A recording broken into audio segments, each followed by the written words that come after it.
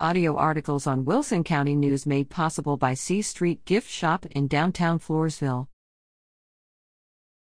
Mike Hughes to headline Floresville Opry. Take a break from the hustle and bustle of the holidays and make your way to the Floresville Opry on Thursday, December 7th, from 6 to 9:15 p.m. in the Wilson County Expo and Community Center. Doors open at 5 p.m. Arrive hungry and dig into a hamburger steak dinner by Malcher's Catering for $10 per plate, and don't forget the dessert. Musical entertainer Mike Hughes will belt out classic country music tunes, accompanied by the Floresville Opry House Band.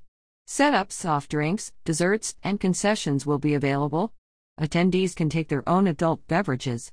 The event also includes a silent auction and door prizes. General admission is $15. Reserved tables, which seat 8, are available for $100. Proceeds benefit the Wilson County Historical Society. For more information or to reserve a table, call Viola Henke at 800-391-1062. The Wilson County Expo and Community Center is located at 435 SH 97E in Floresville.